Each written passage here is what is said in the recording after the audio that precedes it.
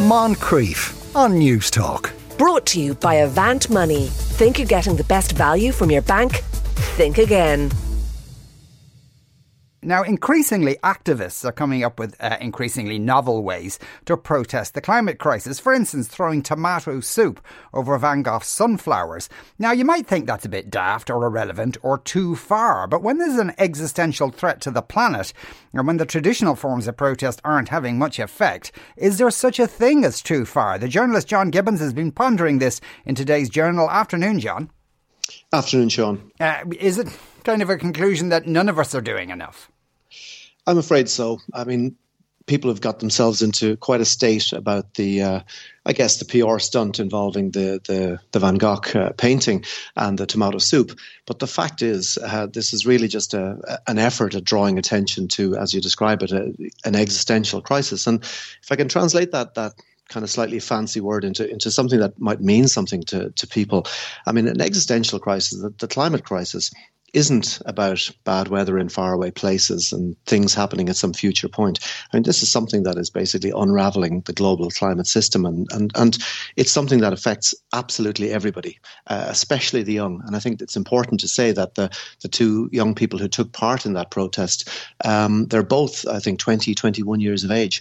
And I do feel, at times I feel guilty about this as well, that we're expecting young people like this to step up to the mark, take risks, end up facing criminal prosecution. And in the UK, of course, the UK government has really ratcheted up the ability to take criminal action against peaceful protests, Sean. And this is kind of new, because up until relatively recently, peaceful protest, the police might be happy about it, but you didn't become a criminal for engaging in peaceful protest. In fact, most of us thought that the hallmark of a democracy, and the reason that we're different to China and Russia, is that you can go out, and even if you're a nuisance, you can make peaceful protest and make a general nuisance of yourself in order to raise awareness about an issue that's of great importance. And we do know, of course, also shown from history, whether it's the suffragettes or the civil rights movement or the anti-apartheid movement, these were civil resistance movements. Now, some of them did engage in disruptive and violent behavior as well, but would any of us go back and say, well, actually, the suffragettes went too far? Really? Now, did women really need a vote? Shouldn't they not just have stayed at home? Now, that might sound ludicrous in 2022, but I assure you, 100 years ago, that was the majority view. In fact, the newspapers, the media of the time were saying, tut, these women, they really just don't understand their place. But luckily for us, and luckily for society, they chose not to understand their place, and they chose to kick up holy hell, get out there and protest and demand their rights. So that's really where we are today, Sean. Yeah, no, interesting that you should bring that up, because we are doing an item on this later on, but and some listeners may be aware of this, that today they unveiled a plaque to a woman called Violet Gibson. Is at her childhood home in Merrion Square. Violet Gibson attempted to kill Mussolini. She shot him, and then she actually shot him in the nose, rather comically, and then her gun jammed. But she's being commemorated as she came, or at least she made a hell of an attempt to try and change the course of history and away from fascism. Now we celebrate that, but at the time she was regarded as a bit of a nutcase. That's right. And she was actually at the behest of the Italian authorities. She was detained, in fact, in a mental institution. I think she may, in fact, have died there because, of course, at the time, maybe you could argue we didn't fully understand the menace posed by fascists like Mussolini. But I think if I can take it back for a second to the climate emergency, I mean, this is the big one, Sean, far and away. And I know you and many other people do understand this, but we're still not engaging with it. We're not engaging with it, for example, even a fraction of the way that we engaged with the COVID emergency as a society, as a media. We're just still skirting around the edge of this, and still, as I say, getting our pantyhose in a twist when people take actions that by historical standards are still remarkably mild. And I made the point in the journal article that over the last decade or so, Sean, about 1,700 environmental defenders worldwide have been murdered killed. Now, tens of thousands have been locked up by various repressive regimes, which unfortunately, I can add the UK to that list. We have climate activists in the UK who have been jailed and have been in jail, Sean, for 6 months, who haven't even faced trial yet. They're being held essentially on what amounts to remand, which of course is a form of effectively incarceration without trial, which again is the hallmark of a repressive society. And this is the problem. We know that as people become more alarmed about the climate emergency, as people get on the streets more and more, the reaction of governments in many cases, unfortunately, instead of saying, gosh, we need to listen to the public, people are really concerned, is let's bring out repressive legislation and let's lock up these troublemakers. Now, the problem is the troublemakers, Sean, the climate activists didn't cause the Northern Hemisphere to dangerously overheat in the summer of 2022. The climate activists didn't cause thousands of people to die as a result of climate disasters right across the world this year. This is not their fault. What they're doing is putting their lives and their reputations and their freedom on the line to ring the bell, Sean, to alert the rest of us that something really serious is going on.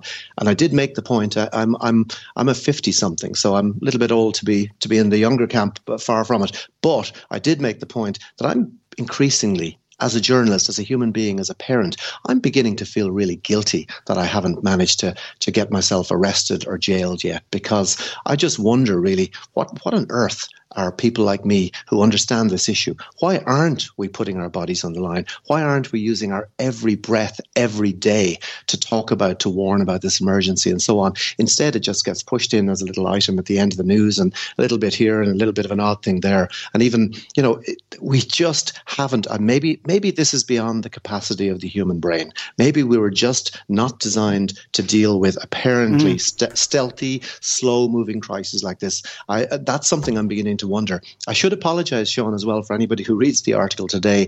It was filed about 18 hours ago. And in that time... That's not your fault. No, that's not my fault. But we have the Prime Minister that I referred to is no longer there, and the Home Secretary that I referred to is no longer there. So things move pretty fast. I mean, you think the climate system is moving quickly? Well, try politics. But on a serious note, I honestly, and I mean this sincerely, there's nothing that people could do that I would regard almost nothing as too radical in terms of ringing the alarm bell on this, because everything, absolutely everything is on the line. And this, again, Sean, is not, as you know, from the fevered imagination of some climate journalist.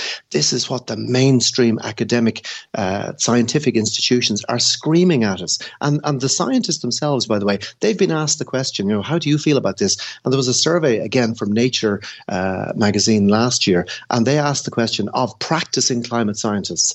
82% of them said they were alarmed and frightened by what's happening in the climate. So we have this weird situation, Sean, where the experts are in a panic and the rest of us are going, she'd be grand. We'll come up with something, sure. Yeah. Well, and it's an incredible dichotomy where normally you might say... Can I just, there's a couple of texts in front of me that say specifically the soup on the Van Gogh thing. It was vandalism, not activism, says Caroline. They're nothing like the suffragettes.